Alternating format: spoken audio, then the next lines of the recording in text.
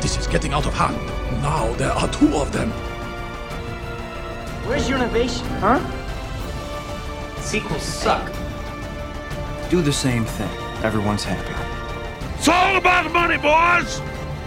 Here we go again. My name's Hedwig. I have red socks. Hey guys, and welcome back to another episode of Franchise Fatigue. This is a show where we explore film series one movie at a time. I am your host, James Hamrick, and I am joined with my co-host, Gabe Green. What's going on?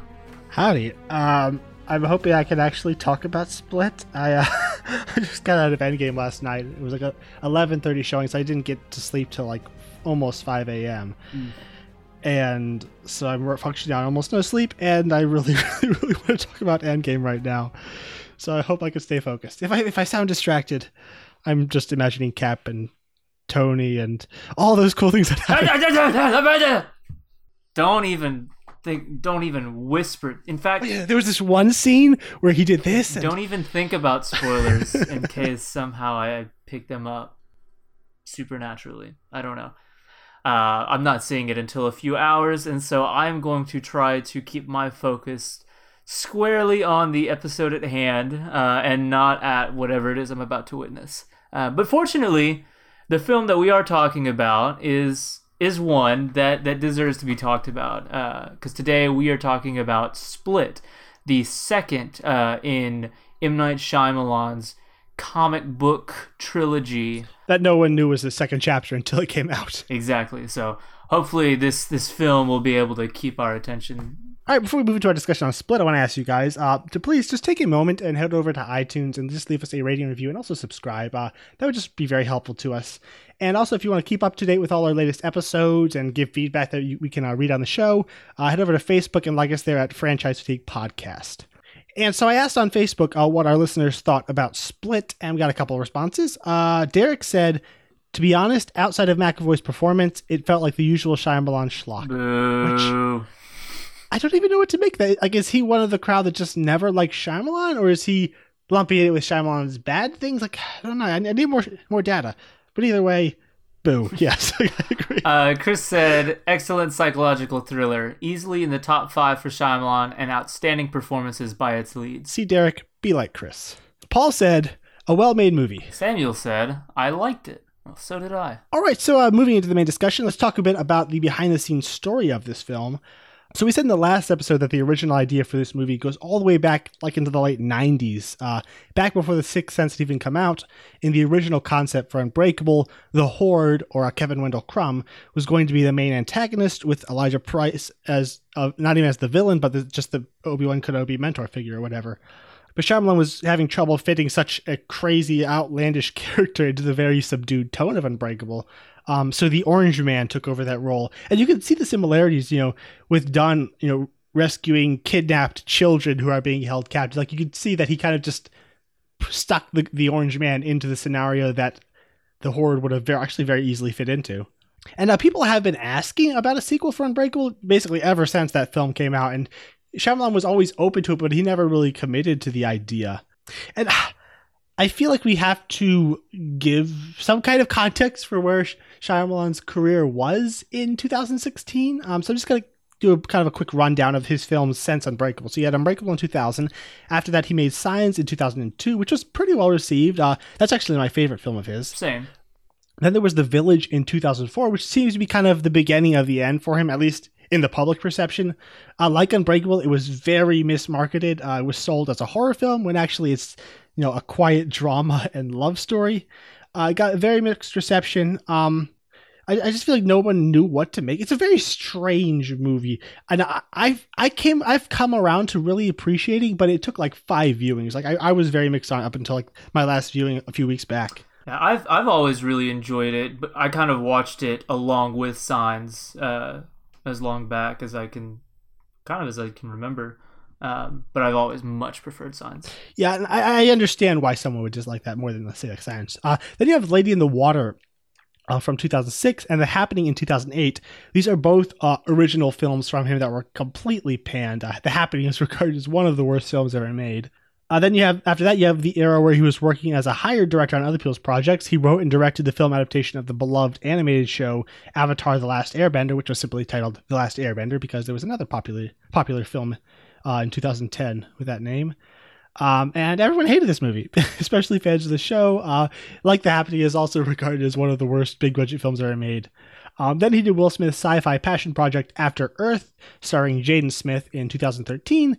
This was also panned, but I really feel like a large part of the negative reviews was just people hated Shyamalan at this point in his career. Like, it's not a great movie, but there's a level of vitriol in those reviews that doesn't feel entirely genuine. Have you seen that? I haven't, actually. I think the only ones that I've seen that people outright hate is The Happening. And so I've always been softer on Shyamalan than most just because I've enjoyed the by far majority of what I've seen from him. So, at this point in his career, like before his rebirth with The Visit, I feel like he was pretty much considered to be like maybe right under George Lucas as like the biggest example of a celebrated filmmaker who just completely lost their touch.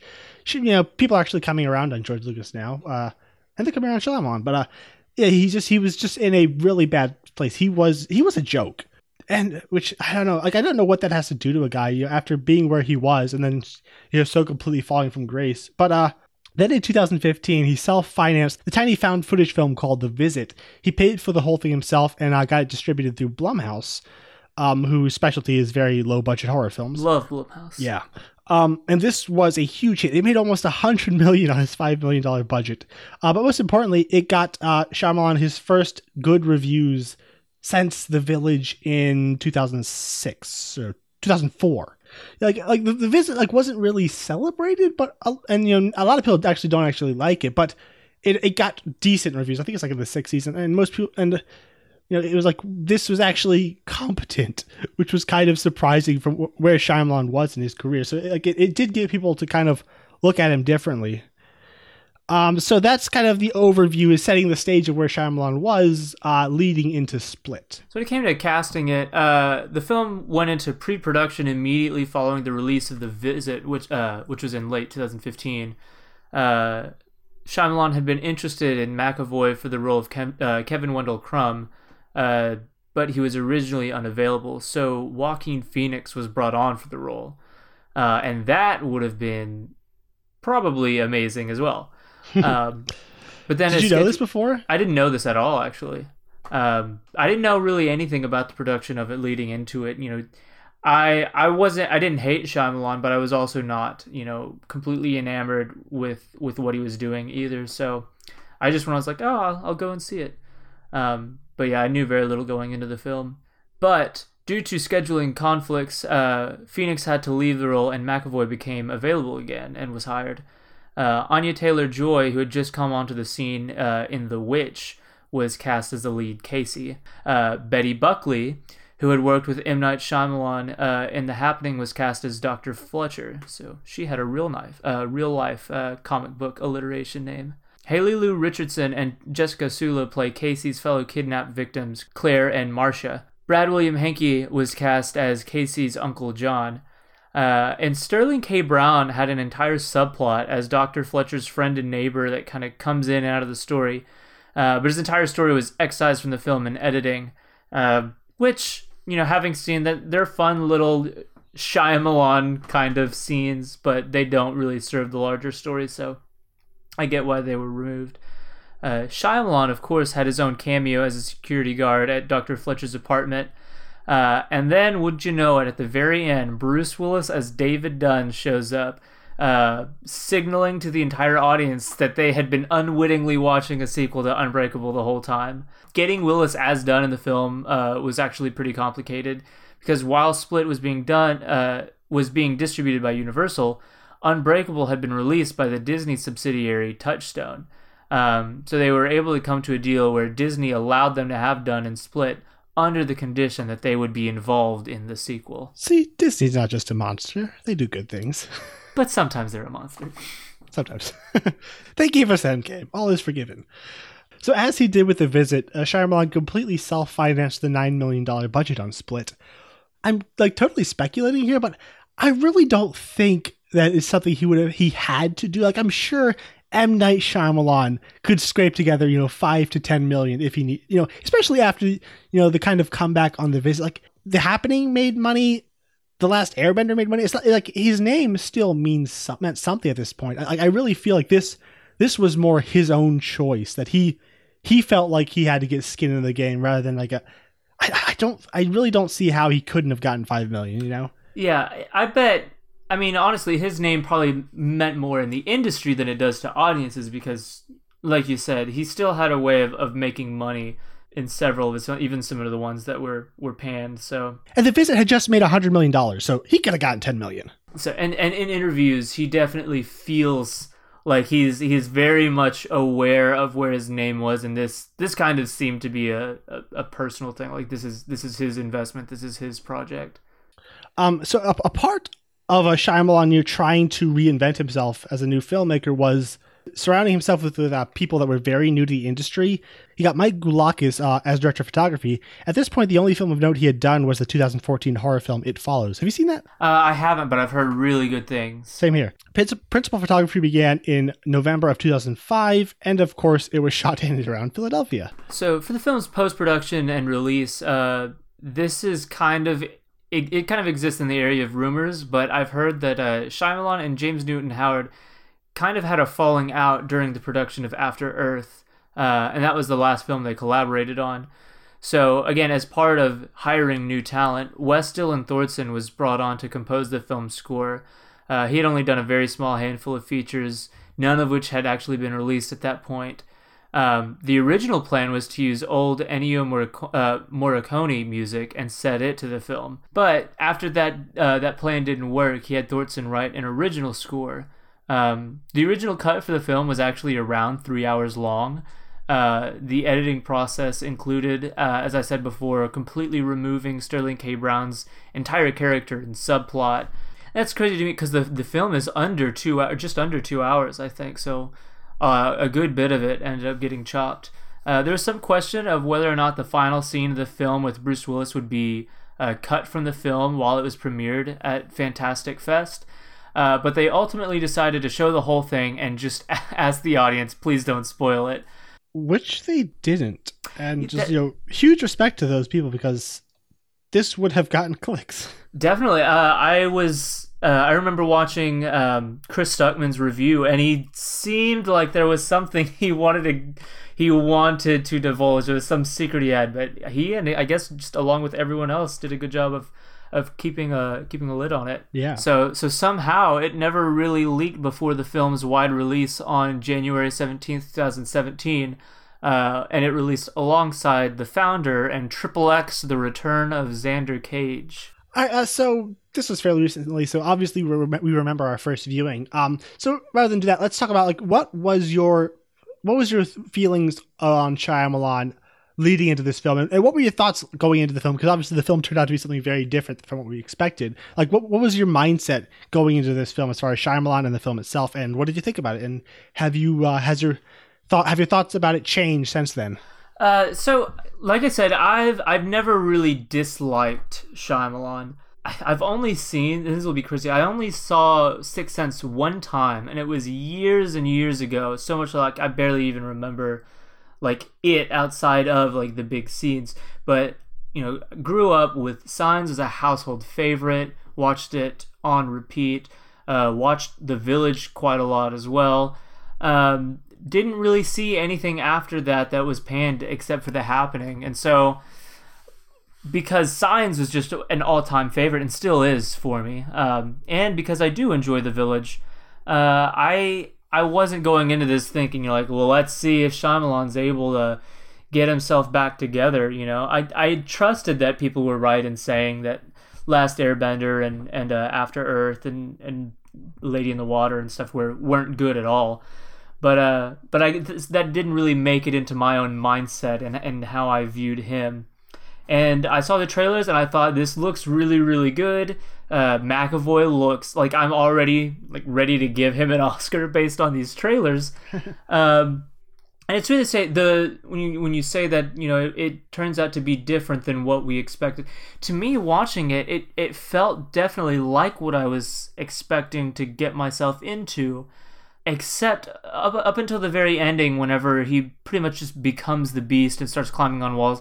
And then I started thinking, like, okay, maybe this, because it didn't work for me initially. And I was like, maybe this is the kind of stuff that he does, but just to a much worse extent in these other films. But then David Dunn shows up at the end and completely recontextualizes the whole movie, and then the wall climbing completely works. But yeah, I was hopeful walking into it. I really enjoyed it, and it continues to be another reason of why I still enjoy Shyamalan as a director. So would this have been your third viewing leading into the podcast? Yes. Okay. Like, I really did not know what to make of it going in. You know, I've always been rooting for Shyamalan, so I was, you know, cautiously looking forward to it on that front. I liked the business. I didn't love it. So it's one of those movies where, like, if it was just a little bit pushed to one side, it could have been bad, but it ended up being fun. So you didn't know if, like, is he really back? And the trailer looked like way more outlandish than, like, Shyamalan had ever done before. Or, okay, The Happening happened, but like from the Shyamalan I had experienced, and like I couldn't tell if James McAvoy was like amazing or terrible, just knowing the clips they showed out of context. So I really just did not know what to expect going in.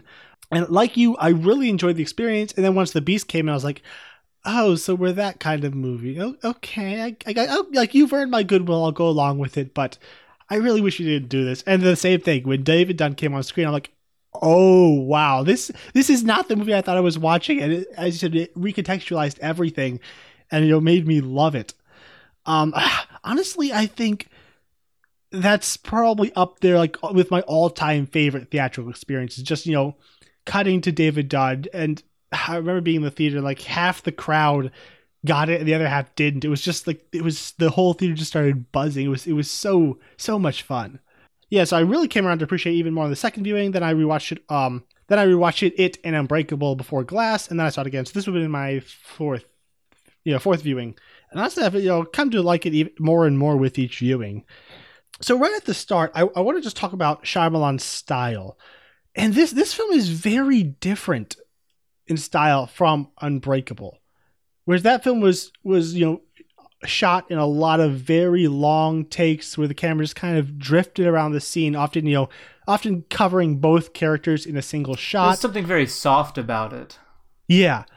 And it was just, it was always going to these very beautiful comic book panel compositions. It felt very deliberate, but also very quiet and unobtrusive in how intentional it was.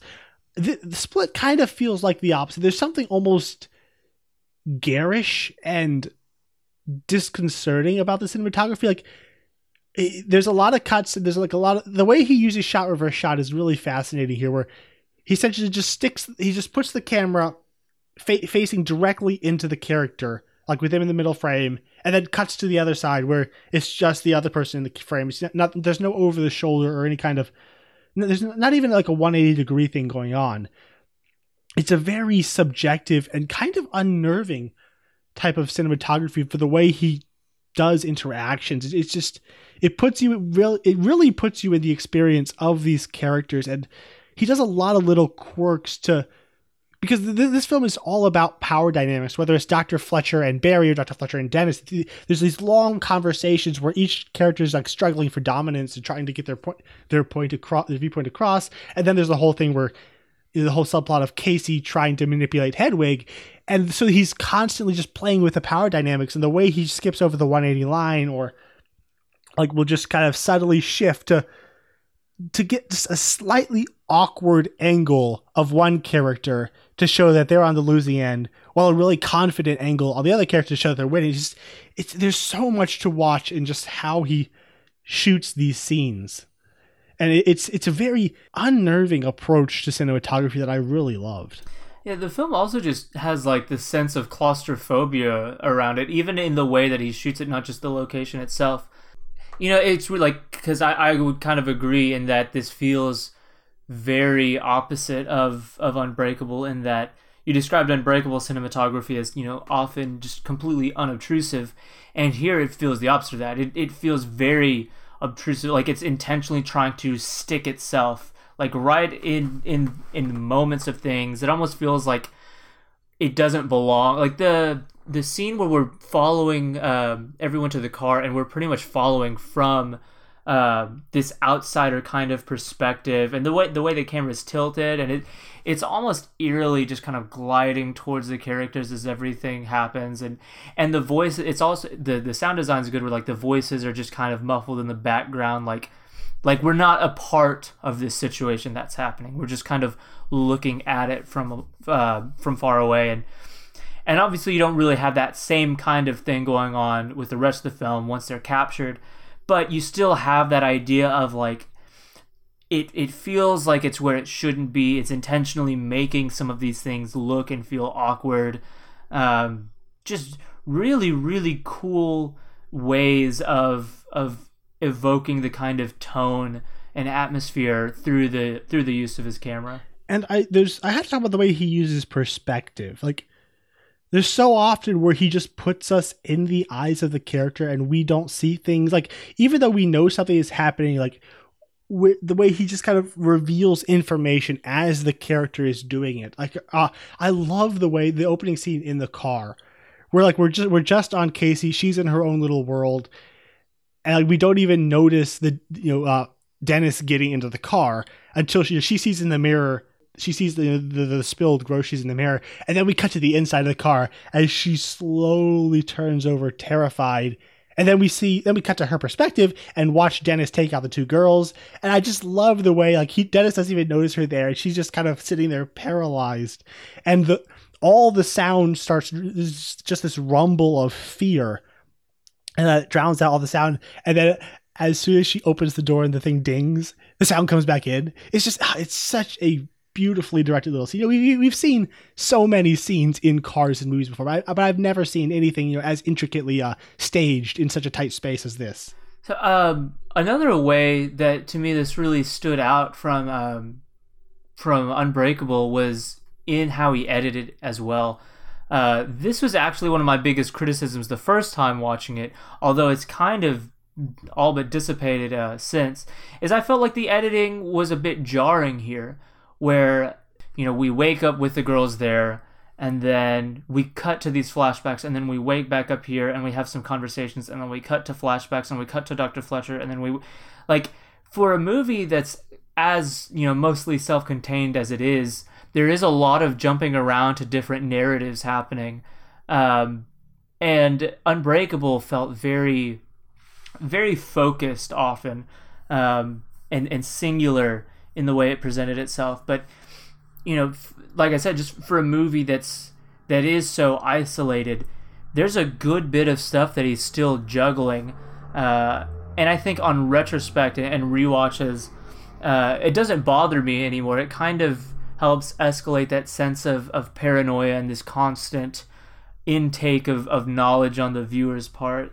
Yeah, so like I have some issues with the pacing in the first 40 minutes. I feel like the first act he's kind of trying to find his stride. Maybe that's a result of how much was cut out. Like the cuts to Dr. Fletcher don't always feel the most natural, but I do love the way he uses flashbacks in this movie. The placement is very interesting because they come and go without warning, but on this last view, I really noticed that they're always playing very directly to something that's happening in the moment. Normally with Casey, where like something will happen and then she kind of retreats back into herself, and we cut to kind of a thematic, something that's thematically relevant with her father and uncle over the hunting trip, where we slowly learn about her past as it becomes deeply relevant to the story.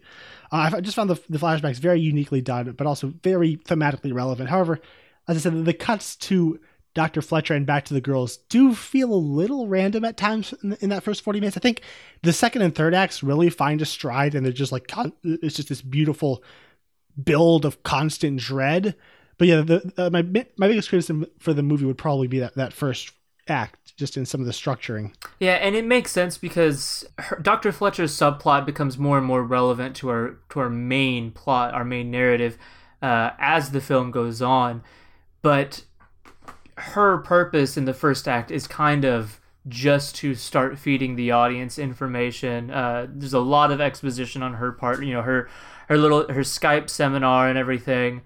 And so it does kind of feel like we're arbitrarily cutting to her at times just so we can learn something new in like little bits instead of just like one scene with her in the first act that gives us everything we need to know. But because there's no real natural connecting point between the kidnapped girls and her at that point, I don't even really know unless she... One of the things that I was thinking was maybe if we could, but you can't do that because it would spoil that Barry is really Dennis. I was just thinking some way of linking the two plots with seeing the initiation on Barry's end, and then, well, I guess you could still do that without totally giving it away. But I guess those are just my thoughts in trying to help bridge those cuts between these two different plots. Well, since we're on the subject of Dr. Fletcher, like before we move on to Casey and Kevin, let's just talk about her. I think Betty Buckley is just fantastic in this role. Like, I really believe that she is this woman, completely obsessed with these DID patients and this whole new world of possibilities she thinks she's discovering. But also, like, there's a very interesting balance of like unhealthy obsession and possible exploitation of her patients mixed with what I feel to be a very genuine emotional connection and desire for what's best with these people. Like, I feel like the film kind of plays to both sides, but I don't think there needs to be a contradiction. People are complicated, and I just like that they put that layer of complexity into her character. I think she plays both sides really well. I think there's a great emotion to her character mixed with, I think, the very sharp intelligence. Her kind of battles of wits with Barry / Dennis are honestly fascinating to watch. Like, the problem with her character overall is that she is given so much really clunky exposition where she is literally repeating facts that we already know as an audience. I feel like Shyamalan was kind of worried that the audience wouldn't be following. So whenever he had any doubts about clarity, he cuts to Betty Buckley and has her give the exposition to make sure we're up to date. But so often we had already learned that information. It feels like it's just repeating it. It feels like he's very he doesn't have a lot of confidence in the audience. And that's understandable given how some of the audiences have like received films like Unbreakable and didn't come to appreciate it till multiple viewings. So I understand that instinct, but it gets pretty awkward sometimes. However, I do have an excuse for it.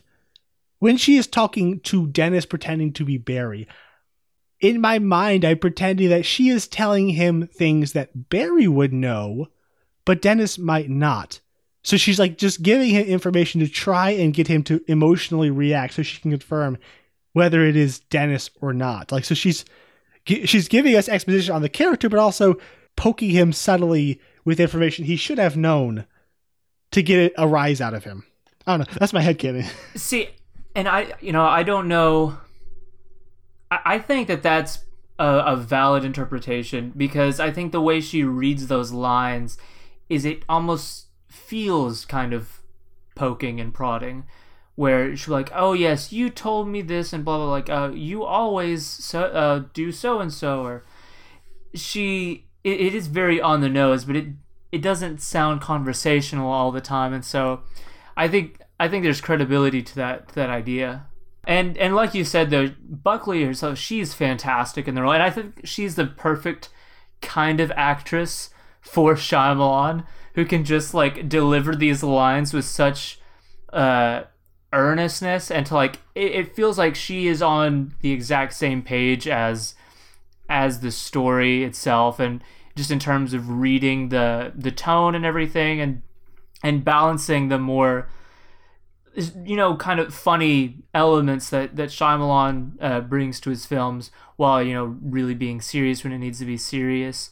And as a character, like you said, there's more to her than I think had to be there, and I like that about it. That despite how arbitrary cutting to her may feel at times, and just how on the nose some of her exposition, the amount of times that we're just explain the intricacies of DID from her gets pretty high in the film, and would have been way higher if the Sterling K. Brown subplot was left in. Yeah, we literally have her in the movie teaching a lecture to random people, as well as meeting some random colleague and having another long conversation about it. There's no real natural way that it gets folded into the script, but regardless, she plays it all so straight and so well that I can't help but really appreciate the character. And like you said, there are nuances. One scene that I did enjoy that was cut from the Sterling K. Brown subplot, or maybe not scene, but just line, was when she's talking to him, and this is like you said, this is her neighbor that she has like grown close to. She's telling him, I'm not just exploiting you for my work. Sometimes I feel jealous of my DID patients because they never have to feel alone. And so I think that does add like this extra layer to her character, where it's not exactly that she's exploiting, but I don't know, I guess the line becomes blurry, where it's almost for this kind of self-reasoning of seeking a usefulness to, or for these other people, like a place. Yeah, and that's where the Sterling K. Brown subplot came in, where it was also really illustrating her loneliness as a person. So just moving into the main characters, I think we'll start with Casey. I feel like in our previous conversations, you've been kind of lukewarm on her as a character. Maybe that's just compared to how effusive I am, but like, are you still like that, or were you ever like that, or what are your thoughts on her now? Yeah, I always enjoyed her character in Split a lot. From the very first time I watched it, I've always loved Casey in this. It's Glass where I have issues. Okay. But no, I within the context of Split, I love her as a character. Okay, cool.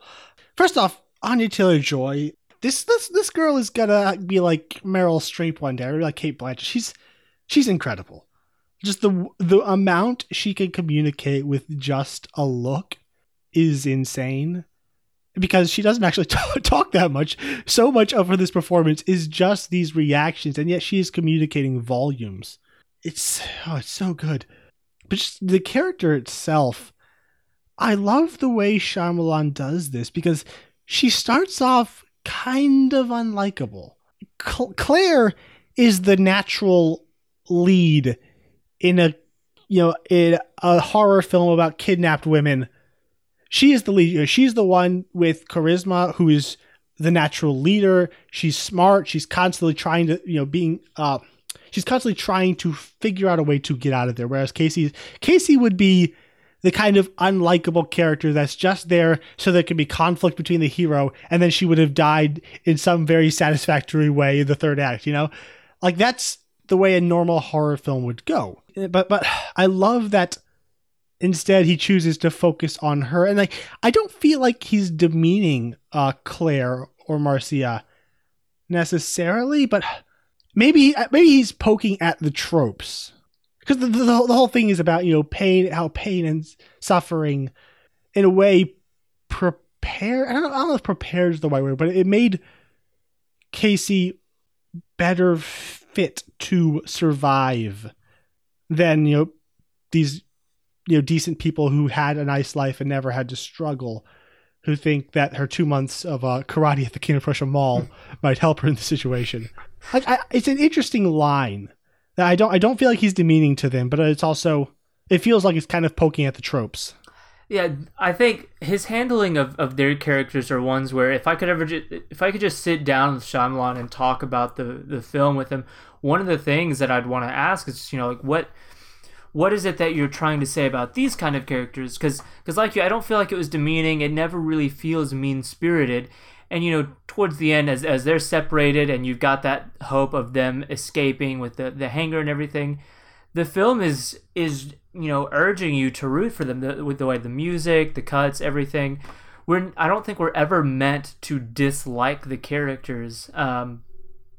Because like you said, really, Casey often behaves in the way that kind of character would. But even still, I don't think he's completely flipping the script, because I don't think he's trying to get us to dislike their characters the way we might with someone like Casey in another film. A shallow film that was trying to upset expectations would have made the normal heroes jerks. Yeah, but they're just people. Yeah, and part of me wonders how much he was trying to say through them, or, you know, and I don't mean this in an insulting way, or just maybe if they were just kind of a means to an end and serving the story he had for Casey, you know, if he was really trying to say anything profound with these kind of characters, or if they were literally in the story to function in a role of showing what it was about Casey's life that made her able to survive, you know? Yeah, and I noticed on this last viewing, like there's a kind of similarity between David Dunn and Casey Cooke. I feel like both are, there's a feeling of deep repression around their characters, like almost bordering on like an emotional paralysis, surrounding both of them, where they're completely in their own heads. They're not able to function to their fullest in the real world. And in both cases, it comes from this deep pain inside them.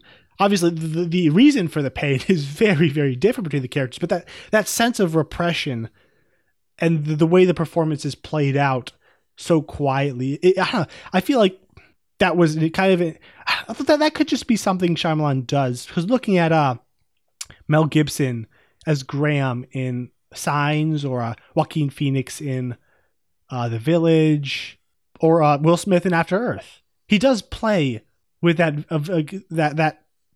type of character. Maybe that's just something he does, but I felt kind of a kindred spirits with them. Yeah, it doesn't even feel to me so much of like it's this intentional comparison between those two, as opposed to just something that Shyamalan himself often brings to his films. And that's why I get so frustrated when he's just written off as a one-trick pony, that trick being, you know, twist. I think that's incredibly reductive in terms of who he is as a director and what he brings, because when his films are on, he brings so much layer and so much character and meaning to his leads.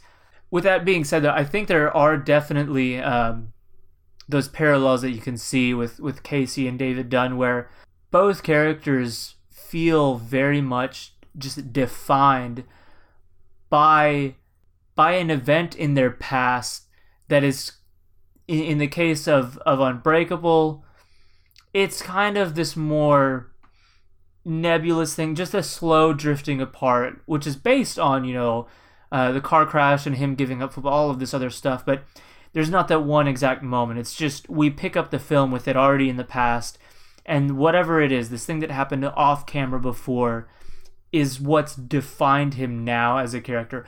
What we know of him is based on this thing that we haven't really seen.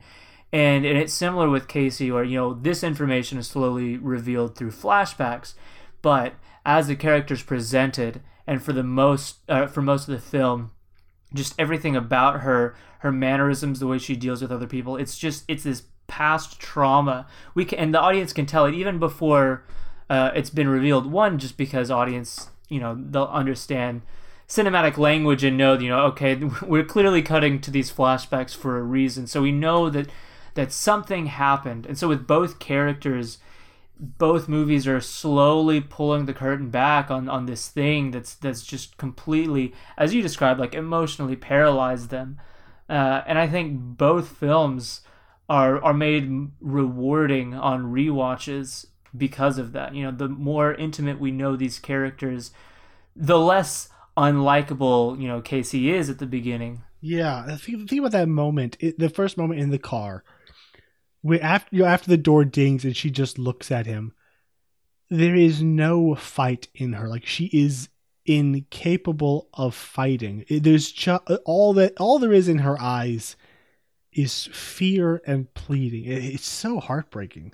And honestly, that was something that annoyed me the first time. Was like, you're just gonna sit there, even as someone who like was like, I'm sure they're gonna explain something about her character, but this is a bit much. But rewatching it and seeing what she went through, and just the motif of like the close-ups on her. One, Anya Taylor-Joy just has huge eyes and very expressive eyes, and so you can, I think Shyamalan, use that to his advantage, and so just being up close with her, with him explicitly making that connection between her and like a deer just caught off guard. It's just this thing staring right into its oppressor, or its hunter, and so on scenes like that, whenever you go back and watch it with the full context, it takes on completely new meaning. Yeah, and then you have just the little hints where she tells Marcia to pee on herself, and then after that, you can see the difference between her and Claire. Like after Dennis throws Marcia back in, and Claire's like, okay, we're okay, everything's okay, we're okay, and then you cut to Casey, and she is just paralyzed with fear. Like Casey is, Claire is the optimist. She's trying to hope, but Casey knows what this is, and she knows there's no hope. At least, quote unquote, knows there is no hope, and she's all but resigned herself to that. And I love that it's Casey that first realizes what's going on with Kevin, and the multiple personalities. The other two girls just seem to be completely weirded out by that. She's the one who asks, Hedwig, how old are you? She's the one that starts probing. Like so you assume that throughout her life she has had to learn how to manipulate her uncle, to try and survive and try to stave off abuse. So whereas Claire and Marcia simply view him as the other to be feared, she views it as a challenge. Like he is someone who can hopefully be manipulated to help them get out of there. It's so like her game is manipulation. She, throughout the entire film, she's trying to build trust and build a relationship with Hedwig to try and try and find a way out. And she even plays Dennis a little bit, not as much, and I don't think anyone knows what to do with Patricia, but yeah, like you can, like it's I love just seeing the difference between how she does, and this leading into Glass, I don't want to spoil Glass, people might not have seen it, but just they make a huge deal out of her empathy.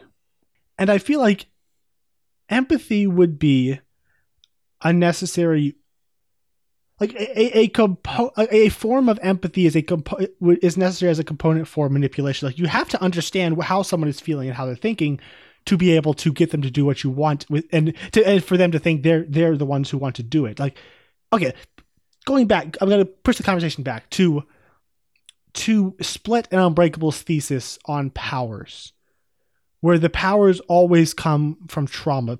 Everyone who has these powers has experienced some kind of deep trauma. For Glass, it's literally being born with the breakable bone disease. For Dunn, it goes back to the time he nearly drowned. For Kevin, it goes back to an incredibly abusive mother and all the personalities he created to survive out of that. And I'm going to posit something. I think Casey might be powered as well. She has the abuse. She has the suffering. She has a lifetime of suffering with her uncle, and then this ultimate ordeal with the beast. And I wonder if, while in this ordeal with the beast, her empathy was awakened to where she was able to connect with Hedwig and to try and get to reach him. And then there's a moment when, after she calls out Kevin Wendell Crumb, and we go through all the personalities. She's just, as they're all pleading with her, don't listen to Kevin, don't kill us. And she is just weeping. At first, I thought that was just kind of, self-pity. She's stuck in this horrible situation. She doesn't understand it. Everything's strange. She's just terrified and horrified. But when I was listening to the score, when the track Kevin Wendell Crumb comes up, it's the track Meeting the Others. It's not fear. There is no fear in that. It's just deeply, deeply sad. And I almost feel as if, yeah, sure, some of her weeping in that moment was probably from fear and just the suffering she's gone through. But a part of me thinks that part of the reason that she is weeping in that moment is pity. Pity and feeling for this this whole crowd of lost souls that has had a lifetime of suffering similar to hers, and then going into Glass to where she is able to wield empathy almost like a weapon, and to forge that connection with Kevin, and to draw him out. She's able to draw him out.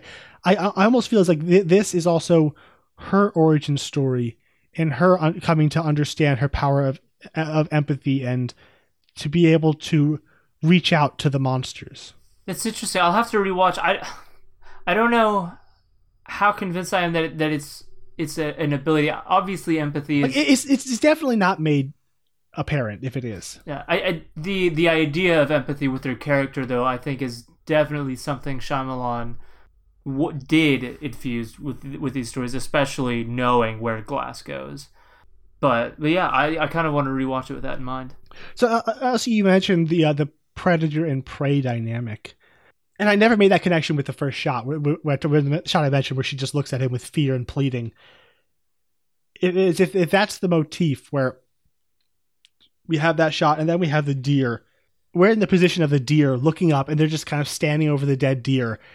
And then there's a close-up of the eye, and then we cut to she wakes up, and Patricia is standing over her, looking down at her the exact same way they did with the deer. And then later on, we had the close-up on the deer's eye. After the first scene, we realized the way her uncle has been molesting her, and she's threatening him with a shotgun, and he's yelling at her, trying to get her to stand down. And we have that exact same close-up on her eye, where she gives up and essentially resigns herself to a lifetime of being the prey. And then we cut to the present where she has completely broken down and is weeping and is real. And then it's only after that she truly commits to fighting. Like, she had been trying to get out through manipulation the entire time before. But after that, she is truly fighting. She is like going all at it. So like she has chosen that she will no longer be prey. And one of the most interesting things about this movie is that she doesn't win. Like, the choice to fight doesn't ensure victory. Like, she would have died if he had not seen her self-harm scars. And she lives off the beast, not mercy, but whatever his warped worldview is. The final scene with the beast reminds me so much of that final scene with Elijah Price, Mr. Glass, in Unbreakable, where I talked about last week how it was this really warped, messed up feeling of catharsis we got. We're learning that this crazy man murdered hundreds of people, and yet I am also like weeping at the beauty of him learning who he is and finding a purpose. Like, Shyamalan is able to make us empathize with the monsters. And in a similar way, as he sees her scars, and he's like, essentially tells her, you're pure, you've suffered, you are not like the others. And he says, rejoice. As screwed up, as fundamentally screwed up as that message is, there is still a powerful emotion to it for me. It's because we have empathy. Yeah, for full clarification, I don't very intimately know anyone. I don't know many people who have suffered from that kind of abuse. I know a few. I'm very close to someone, and I do know someone who has dealt with self-harm. But I've not made a study of that. Just understand that I'm not. If I put my foot in my mouth, and someone who has suffered that kind of abuse is listening, I'm operating out of ignorance, out of a lot of ignorance here. So bear with me. I don't know how someone who has suffered from abuse will feel about this movie, and then that's always something. It's always a danger filmmakers and storytellers have when they use this for a story. But I think I can confidently say Shyamalan's intention was empowerment. I think his intention, to say that these people are stronger than the abuse, that the abuse doesn't fully define them, and that they don't have to view themselves as prey.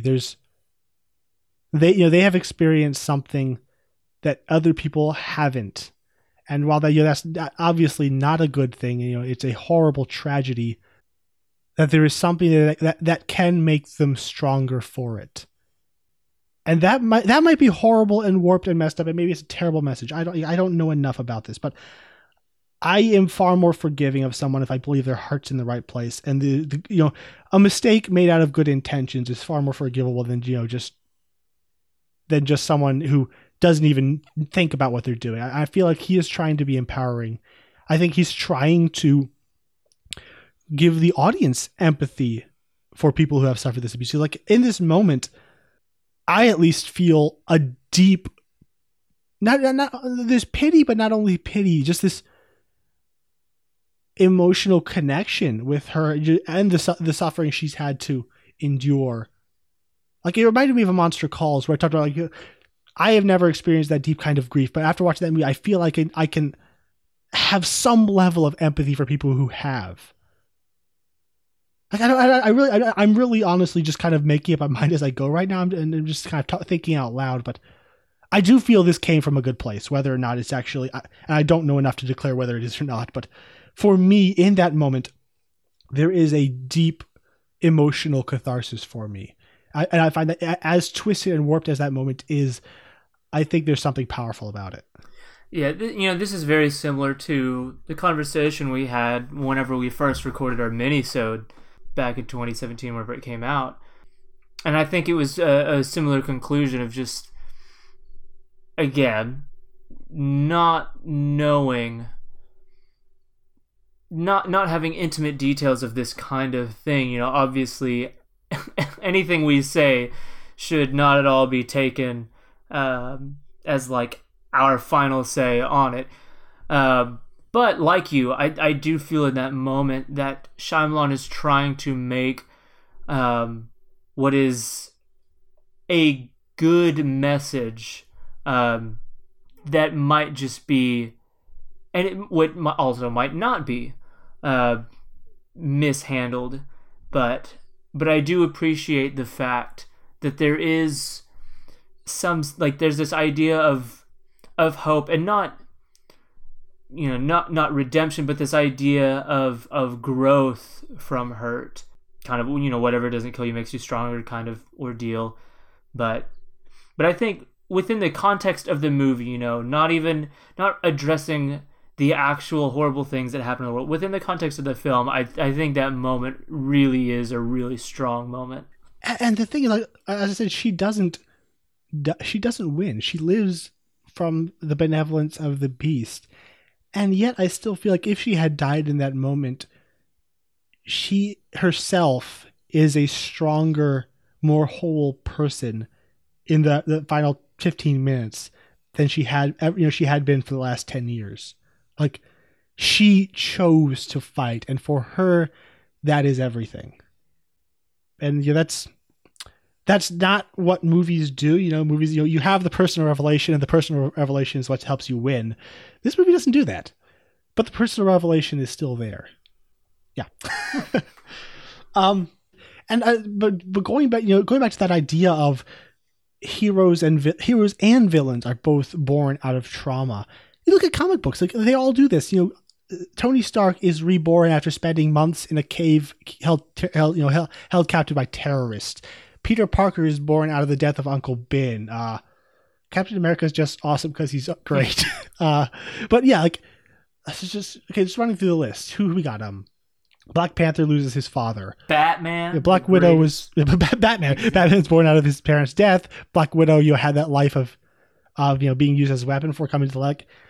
The being birthed out of trauma has always been a staple of comic books stories. So learning that this is actually a comic book story kind of puts that into perspective. But I don't think it's ever been made as overt as Shyamalan has done in Unbreakable, Split, and Glass, to where it is those who have suffered, and the suffering makes them more. It's an interesting thought. You got anything to add to that?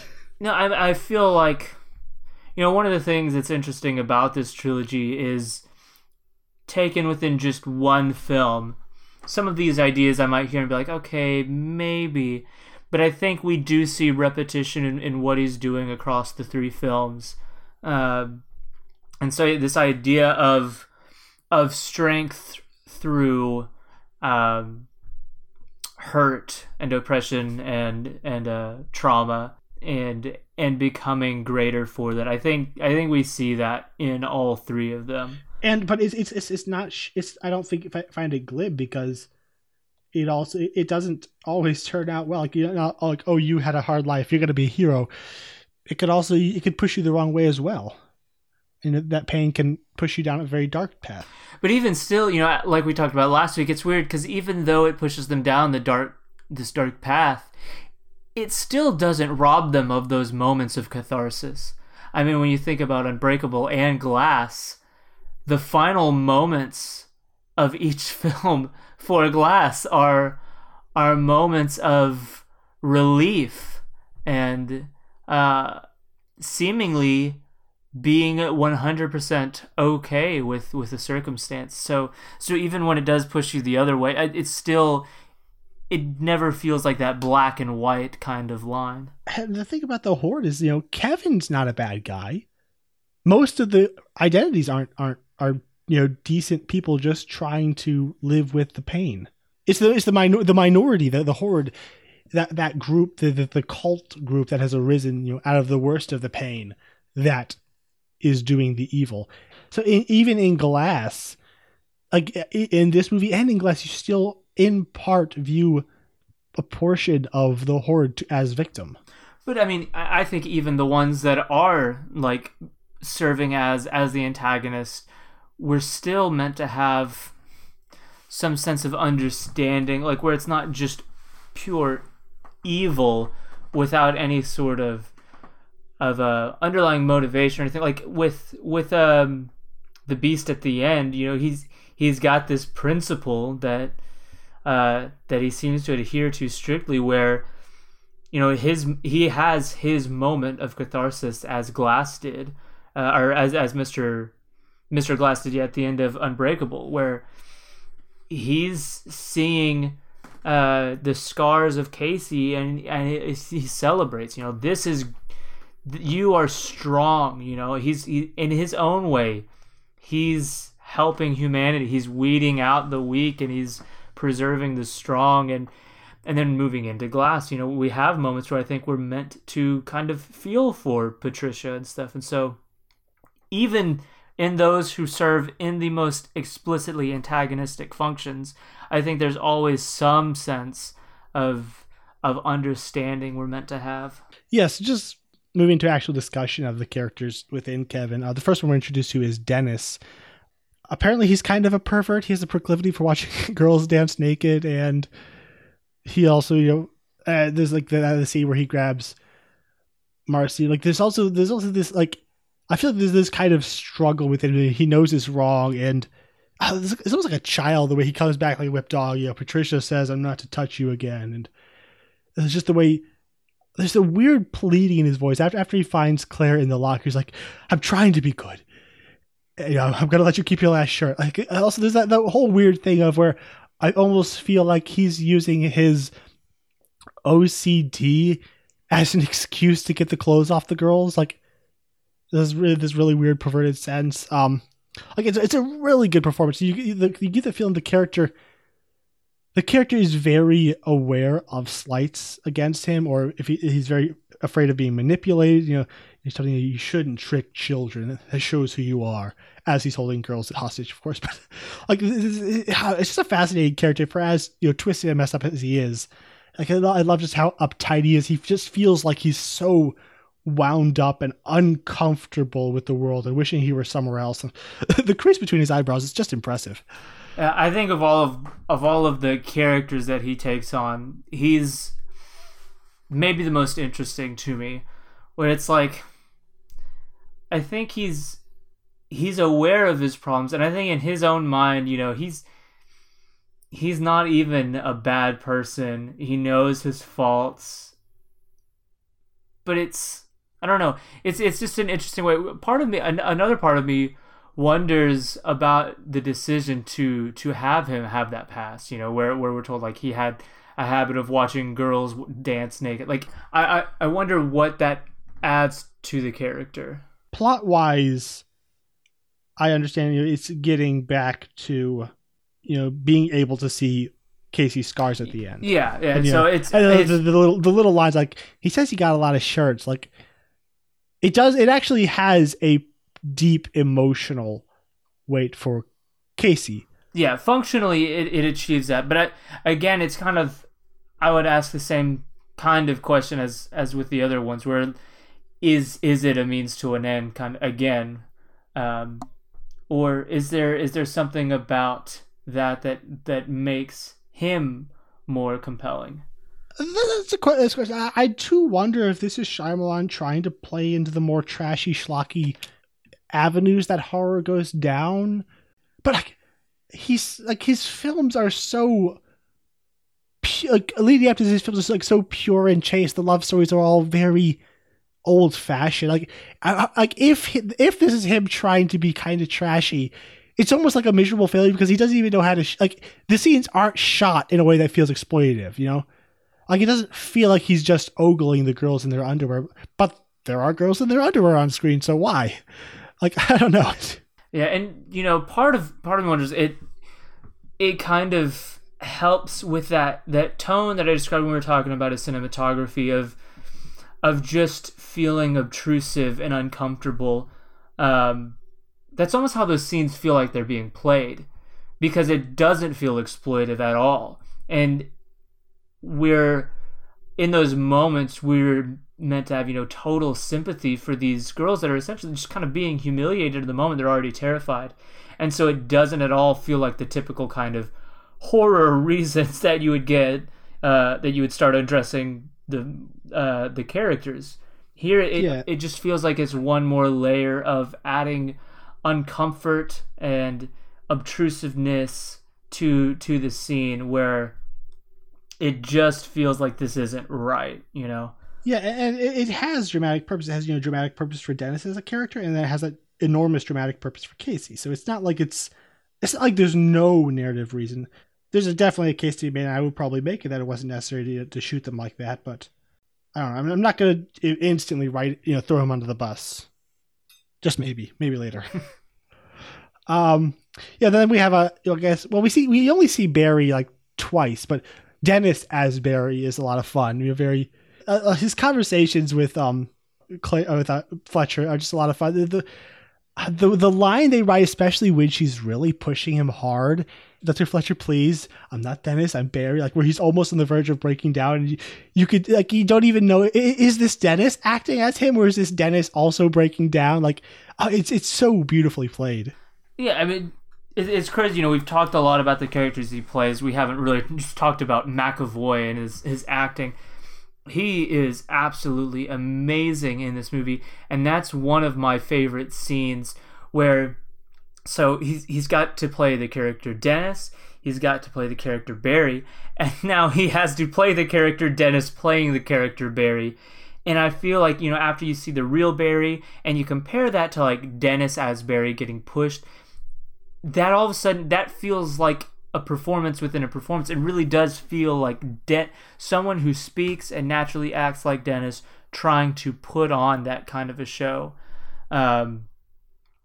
It's just so amazing how much he's able to convey through the tone in his voice and facial expressions, and you can kind of see where that facade of Barry he's putting up starts to break down, and then you can clearly see just the moment where he fades from Barry into Dennis. It's just, I love that shot, and that all happens in one cut, and we're not moving back and forth. Everything is on screen for the audience to track with, and it just holds up so well. Where it's like watching Théoden get cured in Two Towers. It's like a total transformation on screen that just feels seamless. And the highest praise I can give James McAvoy's performance is that after 5 or 10 minutes, I never thought about James McAvoy. I thought about Dennis, I thought about Hedwig, and I thought about Patricia. They are different people. And you can tell from them, even if they're all wearing the same clothes, you can tell from the moment they come on screen, they don't have to say a word, just the way they stand, the way they hold their faces, who it is. That's something that I just thought was so impressive about it, was that while I think the wardrobe idea, like, that's a really great visual idea, and I think it does, or, you know, serves the movie well, but it's not even necessary. That, like, if you see those shoulders kind of pulled back a little bit and everything's all kind of prim and proper, you know who it is. You know these people by the way they carry themselves, and it's not too much, because it's like, oh, I'm Patricia now, I'm just gonna walk with my head held super, super high briskly around. It's like, it never feels exaggerated to the point of being like comedic. He's definitely has these different styles that he plays them all as, but he brings such a real amount of nuance and subtlety as well, that, like, for the fact that, like, yeah, just the voice itself gives it away, but the way he moves his head when he's Patricia to look at Casey is different than, like, the very stern, like, quick movement that Dennis would look over at her, or just the kind of aloofness of Hedwig. Yeah, and the thing is, like, a teenage girl waking up with a grown man, like, laying on top of her is a horribly disturbing thing.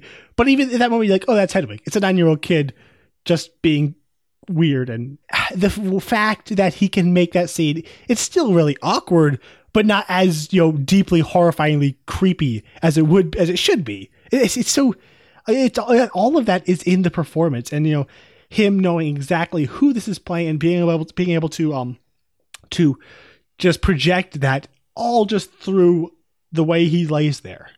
And Hedwig's great. The kid's definitely a bit of a psychopath, and he really enjoys the thought of people being afraid of him. Like, the whole thing is, you know, people make fun of me, they think I'm stupid. You know, I made some mistakes, but, you know, I'm going to show them. And the whole thing is, you know, Miss Patricia says that people will no longer make fun of me.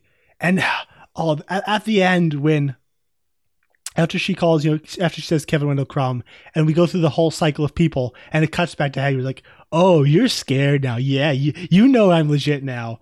And it's like, he's enjoying this fear of the little psychopath. That is crazy, because, like, I feel like he's kind of set up initially to be the one that we're going to kind of even root for, you know. As we manipulate, we do so not, like, in this ha-ha kind of way. Even, you know, in the audience, we're not, like, cheering to just manipulate this poor little 9-year-old kid. But I think there's some level of, like, pity we're meant to have by this kid who's stuck with all of these other people and just wants to get taken seriously. And the dancing scene in his room is freaking amazing. The kiss, yeah. It's so awkward. You might be pregnant now. He plays the naivety so well. Yeah, he is a kid. He's not playing a caricature of a kid. Like, I feel like he watched kids for a long, which sounds creepy. He watched their mannerisms for a long time, and it's like there's a randomness to the way kids act. They'll just make a flailing movement because they feel like it, or just they'll be talking about one thing. You know, I also have blue socks. I had a hot dog. There's you know, I have 10 younger siblings, and this guy, when he's watching him, I 100% believe this is a 9-year-old kid. Yeah, there is such a truth and authenticity to this performance. Like, and then of course we have the actual reveal of the Beast, and like I said, the first time watching this, I was not a fan, especially whenever we see him crawling on the wall and everything. I thought that, you know, this is where it's jumped the shark. It's a bit much, you know. But now that I'm at a place where I can fully accept it, I love his performance as the Beast. Like, he feels so primal and animalistic, but also weirdly well spoken. Yeah, well, McAvoy's voice is just awesome. But, like, as well spoken as he is, like, the way he's, like, able to project his voice and sound, you know, bigger than he is, and the movement, the shot of him climbing on the ceiling and, like, bashing out the lights, crawling closer and closer, he becomes so terrifying, and you know, like, he's not actually doing that, like crawling across and breaking out the lights, but the movie does so much to, like, set him up and his abilities. and McAvoy is so good in the role that I think like the most terrifying moment with him in it for me is when he's got his face between the bars and the blood coming out between his teeth, and McAvoy is like just becomes like a horror monster right there. Like he is this terrifying villain of these movies in this kind of genre. It's just so freaky. Yeah. And another thing I really love is I loved like slowly learning about the politics and the whole culture of all these different personalities. Just the little lines that kind of came out, he with the way Hedwig now found somehow controls the light. Barry used to be the leader. The Horde has now been kind of banished from the light because they're crazy and they're like a crazy cult. Dennis and Patricia are able to get Hedwig on their side because they'll essentially manipulate him, telling him people will respect him afterwards. Like there's like a whole culture going on in there, and I just love the way we slowly kind of teased out the information to where, but by the end we feel like we understand how he works. Then when we finally meet Kevin, I swear I was in a bus. He's like he's been gone for what, like 2 to 4 years, and he's completely aware of what he is, and and I think he's well aware of probably the misdeeds that Dennis has done in the past, and he just tells kill me, because he knows he can't control the light.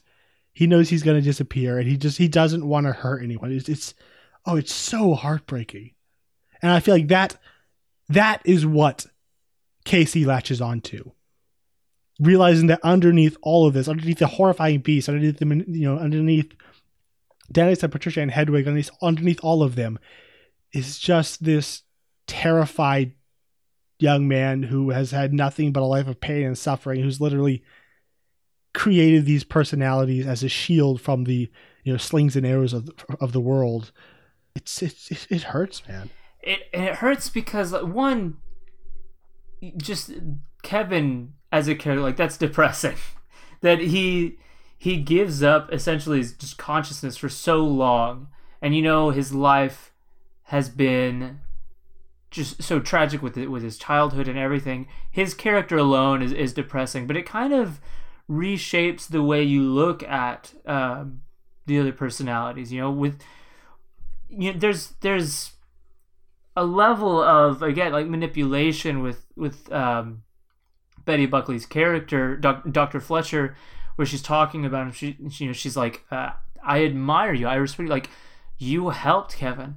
But I think there's also a level of sincerity there. I think there's an understanding of just the role that Dennis felt like he had to step into, in that's his mind. Explored even further in Glass. Exactly, yeah. Like they are there to serve this purpose, and so it even kind of makes the individual personalities themselves more tragic. And cutting back to the conversation on how tasteful this is, but going way back to when we had Eric Skorzynski on to talk about The Nightmare on Elm Street, when I brought up the issue of the appropriateness of like a schlocky, goofy horror film using very real pain like abuse as, I wouldn't say a gimmick, but just as a story beat. Like, is that appropriate? But there was a response he had a response that I really liked. He talked about how horror, at least when it's done well, is a way for us to express and examine our fears through art. Like the really, look at all the really influential horror films. They play into a fear that we are having. Like you look at like the Invasion of the Body Snatchers. That's kind of like going into like Red Scare. I guess The Thing is like kind of the paranoia and distrust of your fellow man. Even more intimate things like The Exorcist, where just this idea of fleeting innocence, Or like the slashers, which I don't really take all that seriously, but even then it's like, it's like a warning to teens, don't have sex, don't party, don't drink, or else you're gonna get chopped up by a monster. It's like it's like societal fears working themselves out. And honestly, I dislike a lot of horror films because I feel like they just want to scare people and have some brutality, have some gore, have some boobs, and just have a little bit of fun, and then on the end they want to tack on some meaning by tackling a meaningful subject. And I feel like it feels very lazy. But I would agree with Eric's sentiment here, where I feel like movies like this are trying in good faith to examine fears and just real things like deity, real things like abuse, and are trying to examine them in a thoughtful and provocative way. Again, I don't know how tasteful it is, but I do appreciate that thought that these films exist because we are afraid of something, and this is an expression of that. Or either afraid of something, or just it's just something he wants to think about. It often just feels like it's the artist himself working through. It's like a thought process, even if it's not just explicitly expressing a fear. It's taking a thought and working it out through film. Yeah, and one last big thing. I love how this film always places me in the role of the skeptic at the beginning of this film. Like, no matter how many times I see it, through the first 2 acts, I'm always like on Dr. Fletcher's side, like, yeah, the beast can't be real. Like, this is crazy. Like, this isn't the world we live in.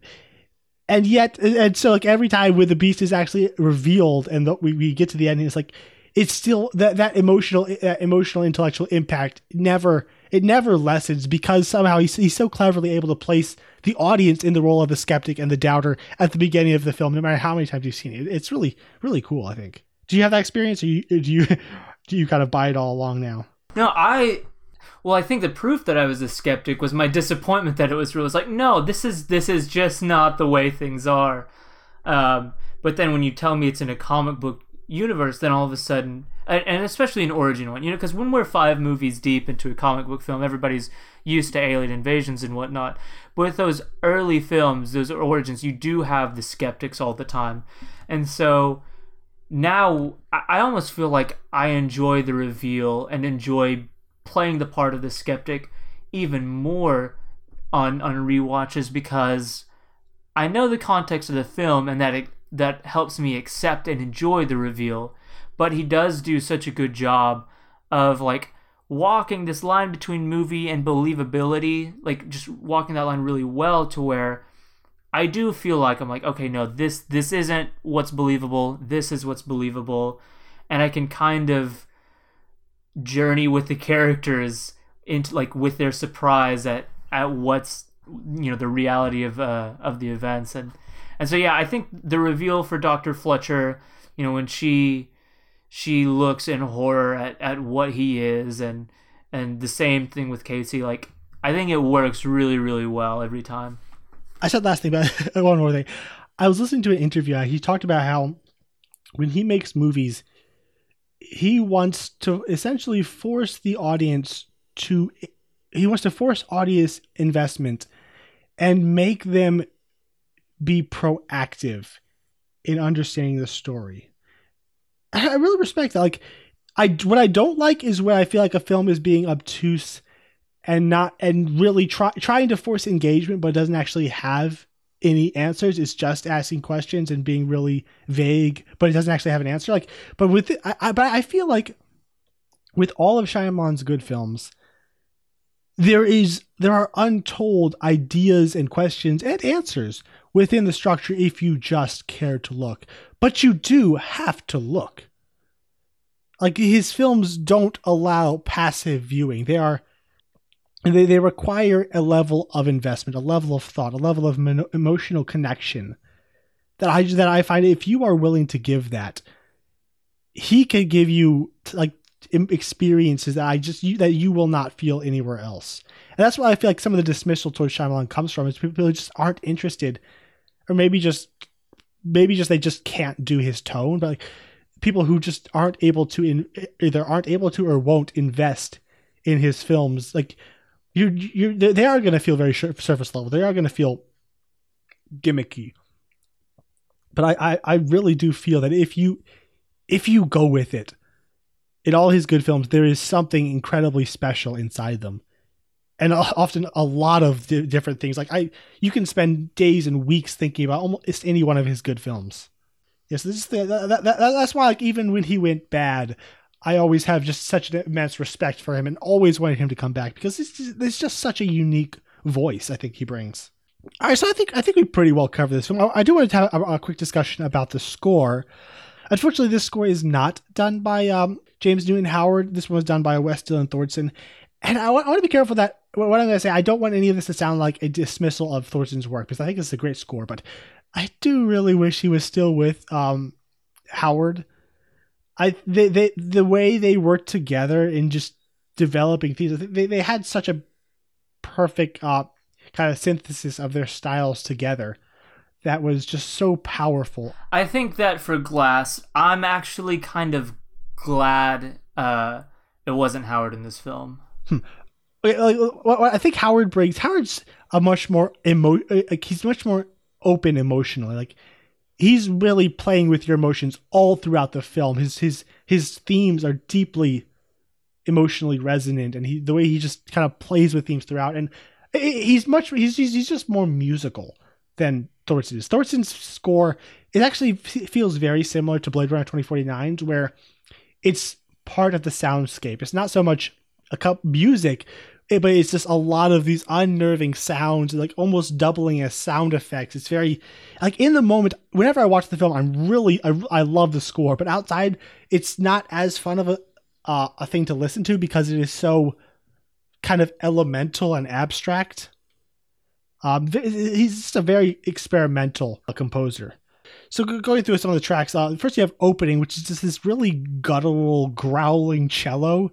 It's the Beast theme, and I love that even at the opening of the film, he's signaling that the Beast is real and he's coming for us, like, even though we don't know it. Yeah, honestly, like this track and a couple others is why I'm glad it was given to someone like Thornton as opposed to Howard, is because I love how atmospheric it is and unnerving and wrong the score feels like. Like this doesn't even feel like it should be a piece of composition, you know, like it's just off and foreboding and creepy. And this film is far more openly horrific than a lot of previous, like the previous quote unquote horror films from Shyamalan were often like dramas masquerading as horror films. This one I think is a true horror thriller. It still has all the drama, but it's a lot creepier. And that's also why I like the way the score here is presented, is because I think it allows the twist reveal of this being a comic book sequel. It allows it to hide under a genre even more, like, you know, just overall better. Like there's more of a tight lid on the secret here because it really is operating fully functionally as this kind of film. Mm-hmm. And I like the way he weaves in I can't even call, like, I don't even know if I want to call it the Beast theme because it is so unmusical, but like I'm just gonna call it a theme. But yeah, like then you have like it comes back and the Beast is on the move. I'm really sad you feel that way, which is a really interesting track because that's like where he like finally turns on Dr. Fletcher, and the track starts with this really sad piano, and then it's like slowly drowned out by the guttural rumble and buzz of the Beast.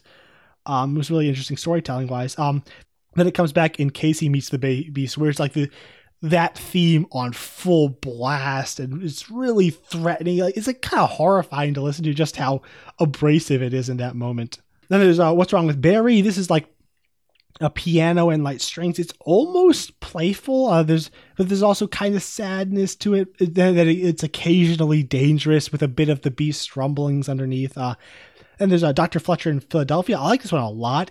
I guess it's Dr. Fletcher's theme, but it's some kind of dulcimer. It sounds a little Asian, but also a bit of piano. It's just a really soulful and emotional piece of music. Very beautiful sounding. Then these last three I really like. You have Meet the Others, which is just this deep swelling emotion. It's just bigger and more expansive in sound than pretty much anything else in this score. Far more, and it's also more musical sounding. It's open on a level of emotion that the film just hasn't been before, and it's where we get to just see in full light the extent of Crumb's just misery and the plight that is his life. Then there's Kevin Wendell Crumb, which is this very, very soft and soulful take on the Beast theme. It's the Beast theme. It has that same rise and fall at that guttural sound, but it's very soft. There's a lot more musicality underneath it. It's really heartbreaking. This is my favorite track in the film, and the one that I listen to outside of just like, you know, for recording purposes a lot. It gets stuck in my head at work a lot. There's something almost like surreal and dreamlike about it, but like hauntingly so. There's like this sense of revelation, but it's this uneasy kind of revelation. I don't know. I really, really love the way it sounds and how it's really soft and soothing while still being like just really emotionally charged.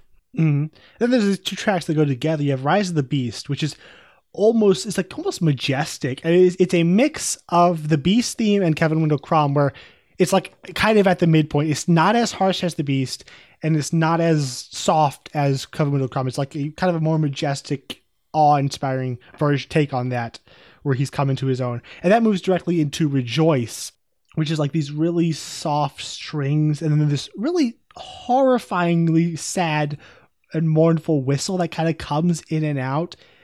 And it's just this like slow build of pure emotion. This quiet, heartbreaking catharsis. There's a bit of the Beast's rumble inside of it, but now it's not dangerous anymore. As if, you know, she knows like the Beast isn't going to hurt her. So like this Rejoice plays over as Casey is being walked out of the zoo worker finds her and he's taking her up to the ambulance. Like we're just going through all the emotions that we felt, and it's Casey is essentially, you know, being reborn back into the light after the ordeal she's went through, and you know she's a new person essentially, and like the fear of the Beast. It's like the Beast is present, but the fear is gone. I cannot listen to this without getting deeply emotional. There's something just so... It just feels like a quiet catharsis that has been building for the whole movie, and she's finally become she's become emotionally present after being so repressed after all this time. And also, one thing I forgot to talk about is like in the car, you know, the film ends on kind of a quasi cliffhanger where the female cop comes and says, you know, your uncle's here to pick you up, and she just looks at her. And I always interpreted that look to be she's gonna tell, because it cut back to the female cop, and like you could tell there was a connection between them happening there. And I always took it to mean she's gonna tell. And I remember some people who didn't take it, but who watched this and thought like, oh my gosh, she went through all that, she's just going back to her uncle. This film sucks. But I was glad when Glass came around that yes, she did indeed turn her uncle in. And I think the reason I believe she did, because it's a very similar look that she gives, you know, the scene I talked about where she turns and looks at Dennis, and there's just terror and pleading and helplessness. When she turns and looks at the cop, there's no fear. Like there's no pleading, there's no sadness. It's just quiet determination. Like she is a different person. Yeah, I got the same feeling, because to me, those two shots are very intentionally like bookending the film. And I think just the expressions are different. To me, whenever I look at her in the first scene, I see just total resignation. And here in this last scene, to me, it looks like resolve, not confidence, but like a conclusion come to based on the events. You know, there's been growth. She's kind of come alive by what she went through, and this is the first step in her essentially living out in the outside world rather than just existing under this fear and torment. She's choosing to live. And then just about the that track, I too like get really, really emotional in the moment, especially whenever I'm hearing it in the context of the film. You know, as she's being walked up and we're looking around at the zoo, and it's a perfect kind of epilogue music, but it really gets to me every time.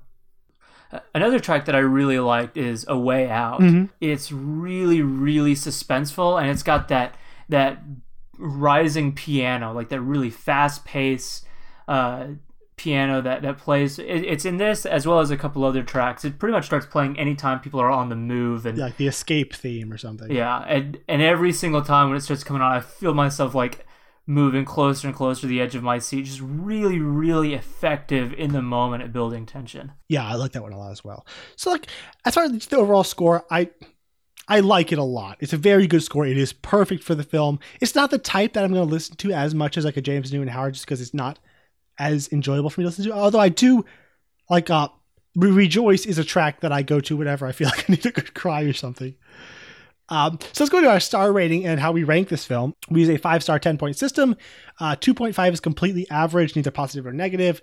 3 stars and above is positive, and 2 stars and below is a negative. So James, what do you give this out of 5 stars, and how do you rank it against Unbreakable? I give this a 4 out of 5, and that's actually what I gave it the very first time I watched it, and it's been pretty consistent, though I think I have enjoyed it more and more with rewatches. However, the thing that's changed is I used to rate this higher than Unbreakable. However, with Unbreakable, my enjoyment of that has just grown exponentially. And so I put Unbreakable number 1 and Split number 2. Yeah, I'm also at 4 stars. There are moments in this film where I really want to go for the 4.5, but I think, the really clunky exposition, some of the awkward structure in the first act, and the possibility of some distastefulness going on.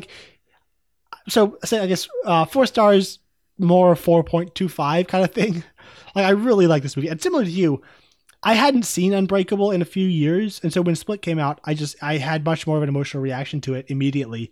And for up until the last rewatch of Unbreakable before Glass, I did rank Split above it. But now, these last 2 viewings, yeah, that's a masterpiece. This film isn't quite, so it is Unbreakable over Split for now, and probably forever. So on its initial release, Split was a massive financial success. It earned $138 million domestically and $140 million in the foreign markets for a worldwide total of $278 million on its $9 million budget. That's amazing. It's actually Blumhouse's 3rd highest grossing film of all time after Get Out and Halloween. It is the highest grossing film in the trilogy, unadjusted for inflation. And it was pretty well received critically. For Shyamalan in 2016, that is huge. They liked The Visit, and they were kind of waiting on Split to see, is Shyamalan really back? Can I trust him again? And for most people, the answer was yes. It's got a 77% on Rotten Tomatoes and a 62 on Metacritic. Not amazing, but most people at least liked it. And I think that, coupled with the uncertain kind of comeback of The Visit, really helped establish some confidence in him as a director. Yeah. So, James McAvoy, Anya Taylor-Joy, and Betty Buckley were all praised, as well as, Shyamalan's direction and the atmosphere and the tension of the film. The final reveal of the Beast does seem to be kind of a sticking point for a lot of people. Some people, even the reveal of David Dunn doesn't entirely fix that for them. Then there's the other criticisms of, the usual things you hear about Shyamalan films, the pacing, the awkward dialogue, the odd tone. As far as the film's legacy, I feel like we're probably going to have to wait for a bit before we really see what it is and how it solidifies.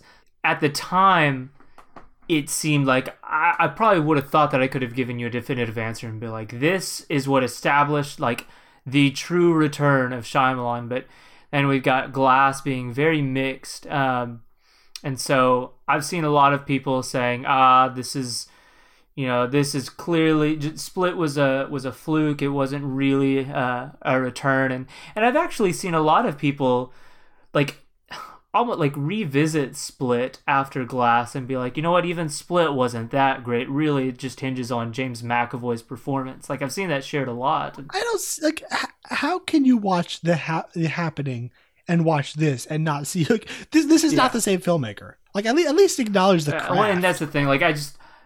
I've seen a lot of people call it boring, and with Glass being as divisive as it was, it really didn't help them get back on board with Shyamalan. So I think this film's legacy is kind of up in the air. But time has been very kind to Shyamalan's good films. The way Unbreakable's legacy has blossomed, I think there's a very fair assumption to be made that a similar thing could happen with this and Glass. Glass just came out this year, and Glass really kind of goes a long way to defining what Split actually was. And a lot of people dislike Glass, and that's a weird film. And I don't know if people are fully going to fully come around. We'll get into that next episode, but I think time will be kind to Split. I hope so, because I think it deserves it. All right. So that was our review of Split. I hope you enjoyed it. If you did, I'd like to ask you, again, head over to iTunes and subscribe, and also just leave us a rating and review. It would be very helpful. If you want to like us on Facebook, we are there as Franchise Fatigue Podcast. If you want to follow us on Twitter and Instagram, we are there as @FranchisedPod. And if you want to find our other episodes, you can go to franchisefatiguepodcast.com. And where can people follow you, James? You could follow me on Letterboxd. I'm there as JL Hamry. It's JLHAMRI. And you can join us over on Facebook at our Star Wars group, The Outer Rim, a Star Wars group. We are right in the middle of a Clone Wars marathon. So if you really enjoy Star Wars still, and you're wanting to continue having fun as we lead into the rise of Skywalker, then definitely join us over there for that marathon. And I am also on Letterboxd. I'm there as Gabriel Green. I am on Twitter as Gabe A. Green, and I am on Instagram as Gabe the Great Green. So next week, we are going to finish this trilogy with the highly anticipated and equally controversial film, Glass. And I think we've kind of come to a consensus on this film that rewatches are good for Shyamalan. So I'm really wondering how you'll feel about it this time. I am too, and here's the thing, I'll save my thoughts for next episode. I am very much hopeful to like it more, and honestly, worst case scenario, I will never outright dislike the film. I'm definitely looking forward to talking about it regardless. All right, so until next week, we will see you in the mental asylum. The beast is real.